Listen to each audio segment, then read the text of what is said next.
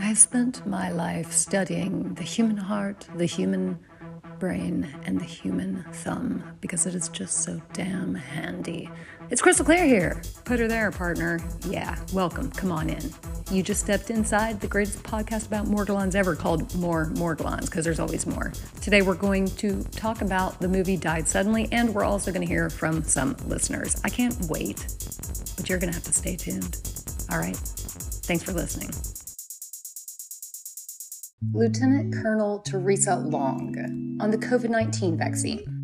We were trained that the one thing that prevented adversaries from deploying bioweapons was that in order for them to have a strategic impact, our enemy would have to have a delivery mechanism that would allow them to expose a large enough population of people in a short enough period of time before the people knew they were being attacked. Dispersion in the air would be cumbersome and ineffective given UV light dispersion wind patterns, and that there are generally not significantly large enough numbers of people outside concentrated in a small area. Likewise, attempting to put them in water would have limited effectiveness because of dilution, degradation from chloride, etc. But what if? What if hundreds of millions of people would willingly or under the duress of fear, allow themselves to be injected with a bioweapon? What if global mass vaccination could be accomplished in a short period of time by applying relentless coercion tactics and psychological operations to demoralize people into submission? It's my professional medical opinion that this is a bioweapon and that this was a bioweapon unleashed against humanity, with the intent to depopulate and control the population of the world. Actually, it's only one part of the world getting depopulated. Thank you, G. Your English is terrible.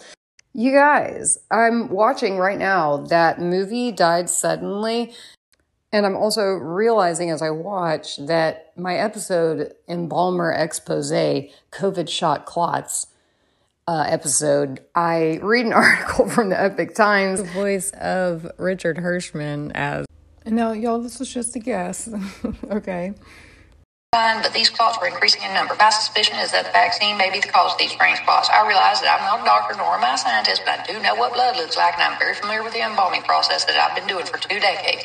I do not know 100% what causes these clots, but I do know from my experience and through speaking with several other embalmers and funeral directors, none of us have seen this strange clotting before. All right, here's the real Richard Hirschman. I brought them these pictures after I had gathered several of them, because I wanted to make sure, this is not just me seeing this. This is like, okay, now I'm not crazy. I've not seen this stuff in the last 20 years, and now I have all this stuff. Hey, you've got many more years of experience than I do. Have you ever seen it? Because I didn't want to come out with these pictures and be, oh yeah, well, he's just crazy. Hey, when you have proof, they call that the matchbox sign, Richard. These have always been around, but no, they're just as concerned about these clots as I am. This movie kind of implies that Bill Gates, George Soros, and Tom Hanks and Joe Biden are all behind this Malthusian death ploy. But I want to suggest another take on this. First of all, Tom Hanks? Really? Tom Hanks? But going back to what was said earlier in the movie by that physician, she said, in my medical opinion, the COVID-19 vaccine was developed as a bioweapon and unleashed upon the world. So I would say, well, not really, because let's actually look into this. According to the data that was offered up on the interwebs by Our World in Data. It's a pretty cool website. Some of the countries that have declined to use or have limited the use of Western COVID-19 vaccines from Pfizer and Moderna are China. Yeah, like the country that broke into the Pfizer website in 2020 when they were developing their vaccine, and the country that is also manufactures a lot of the precursor materials that are used in the manufacture of the vaccines made by Pfizer and Moderna. Yes, that country, China. The original bioweapon COVID-19 virus. China has not approved any Western COVID-19 vaccines for use in its mainland, and has instead relied on its own domestically produced vaccines, such as Sinovac and Sinopharm. China has also exported its vaccines to many countries in Asia, Africa, and Latin America. Russia has also not authorized any Western COVID-19 vaccines for use in its territory and has developed its own vaccine, Sputnik V, which it has also supplied to other countries. Russia has claimed that its vaccine is more effective and safer than the Western ones. Also, South Africa. South Africa initially ordered 1.5 million doses of the AstraZeneca vaccine, which was developed in collaboration with Oxford University in the UK, but later decided to sell them to other African countries after a study suggested that the vaccine had low efficacy against the dominant variant in South Africa. South Africa then switched to using the Johnson & Johnson vaccine, which it also produced in the West, but has faced delays and shortages in its supply. South Africa has also received donations of Pfizer and Moderna vaccines from the U.S., but has not yet administered them widely. India has mainly used its own vaccine, Covaxin, which was developed by Bharat Biotech, and the Covishield vaccine, which is a version of the AstraZeneca vaccine manufactured by the Serum Institute of India. India also has approved the Russian Sputnik V vaccine and the Zydus Cadila vaccine, which is another indigenously developed vaccine. India has not yet approved the Pfizer or Moderna vaccines, citing concerns over their storage requirements and indemnity clauses. India has also faced a severe shortage of vaccines due to the surge in cases and deaths in the second wave of the pandemic. So I guess those are the countries that have not had this supposed bioweapon unleashed upon them. That's worth noting. Why would the United States unleash a bioweapon on itself and its allies only? Does that make any sense to you? If they're trying to depopulate the globe, why are they only trying to depopulate the western half of it? This truly is just about Occam's razor, people. So what if they compromised at some point in the development or the supply chain of the COVID-19 vaccine at either Pfizer, probably Pfizer, since state-sponsored hackers from China hacked Pfizer during the development of its vaccine? Is it more likely that they are behind this bioweapon? Or is it Joe Biden, George Soros, Tom Hanks, Bill Gates, Julian Assange, and Bill Cosby? There's possibility and then there's probability. I don't find a compelling motive in the narrative of this movie. Also, I'm not saying that the COVID-19 vaccine is safe or effective. I am saying, though, that woman says, the only way they could deliver it, not by air, not by water, here are the reasons why, we'd have to do it by tricking people into getting a shot. Well, that's one way. You could also just use insect vectors, just saying. That would be another way to disperse a bloodborne pathogen or some kind of fucking crazy ass tracking nanotech. I don't goddamn know. Morgellons. This film raises some important questions that I quite honestly do not understand why the public is not demanding answers regarding the continued trend of excess deaths in this, working age population, fighting age, one might say. It is kind of weird, isn't it? How, this Morgs thing that we've been dealing with, how it's strangely tracking and coinciding with this weird died suddenly plot narrative that we're seeing unfold. I don't know. All right, let's shift gears. It's time to go to the comment cave. Yes, that's right. Let's hear from a couple listeners. I haven't been able to reach out to anyone, so I appreciate you reaching out to me. It is Sunday night. I'm about to go into work. Yes. I work night shift, I work day shift, I work all the shifts. Because today, this is what success looks like. I just hope it doesn't look like this for very long. Jesus Christ. Hey, I haven't talked to you in a while, nor have I listened to your podcast. And I think since we talked last, it's just been so crazy. This is Jennifer. I'm in Paradise Valley, Nevada. Still very crazy here. I mean, could it even be crazier? Yes, it's been crazy. I think they're done. It's another story some other time, but I just want to say thank you for your podcast. I just listened to an episode. I have a lot to catch up on. Thank you so much for being a beacon to so many, including myself.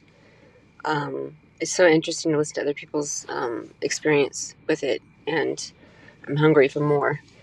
Anyway, back to it. Listening to episodes. Thanks again. I appreciate it. Bye-bye. Crystal clear. Hello, my name is Kathy Adams, and I am being gaslighted by both the medical and the legal system. And I can offer some advice to all these Morgellons folks out here because I have basically started to cure myself, and it was really traumatic for me at first. Really freaking traumatic. I mean, I've got weird things coming out of me that one looks one looks like a hydra, and it's got little polyps on it. I pulled a clump of stuff out of my ankle this morning that actually moved as it was coming out. I'm freaked out, girlfriend, and I just tried to talk to a lawyer. I sent a message to the doctor who told me that that he didn't. Anyways, where was I? I had to sign up. Anyways, so I said to myself, Self, why don't you try some dandelion root? So I went and got my dandelion root, and believe me, when I drank that stuff, I started peeing like it was crazy. Then I rubbed some on, just the tea, right onto one of the lesions, and stuff started popping out. Like boom, boom, boom, boom, boom. It started popping out. I'm almost healed. Almost healed. I was pulling out something that looked like a hydra. I pulled out crusty things. I pulled out worms. I had things in my poo-poo. I had things in my ears, in my nose, my mouth, everything. So I'm here to tell you that those 4 herbs can save lives. I'm having a lot of problems with this doctor right now. She's not trying to help me one single bit. All right, my dear friends, we're about to hear from a listener who has had Morgellons longer than anyone I've ever met yet has had Morgellons. She has had Morgellons since 1985. God bless this survivor. Wow, it takes a lot of moxie, a lot of gumption, a lot of resilience, and a lot of self-love to survive this long with Morgellons disease. Let's hear from this listener.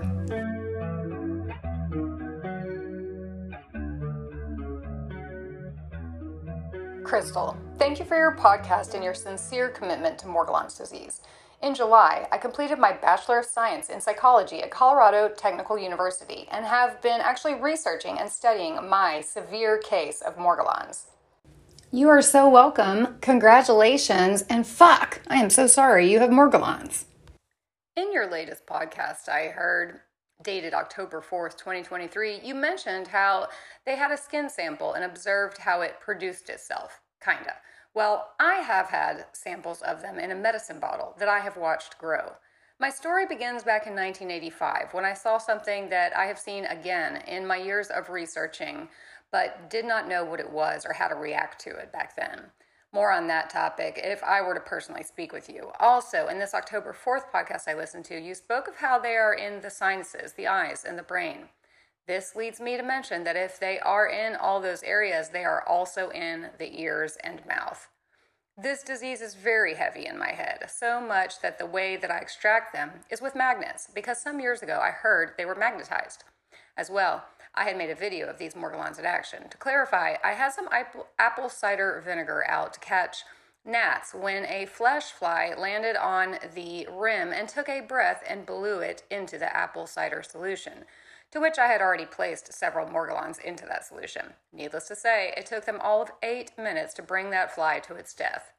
It is amazing to watch them in action, and when I showed the video to a complete stranger, they thought there was an electric current in that solution.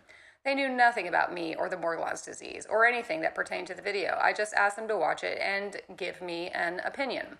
These things are for real, and only those of us that can see and understand them are not crazy, and we must keep fighting the CDC on this issue.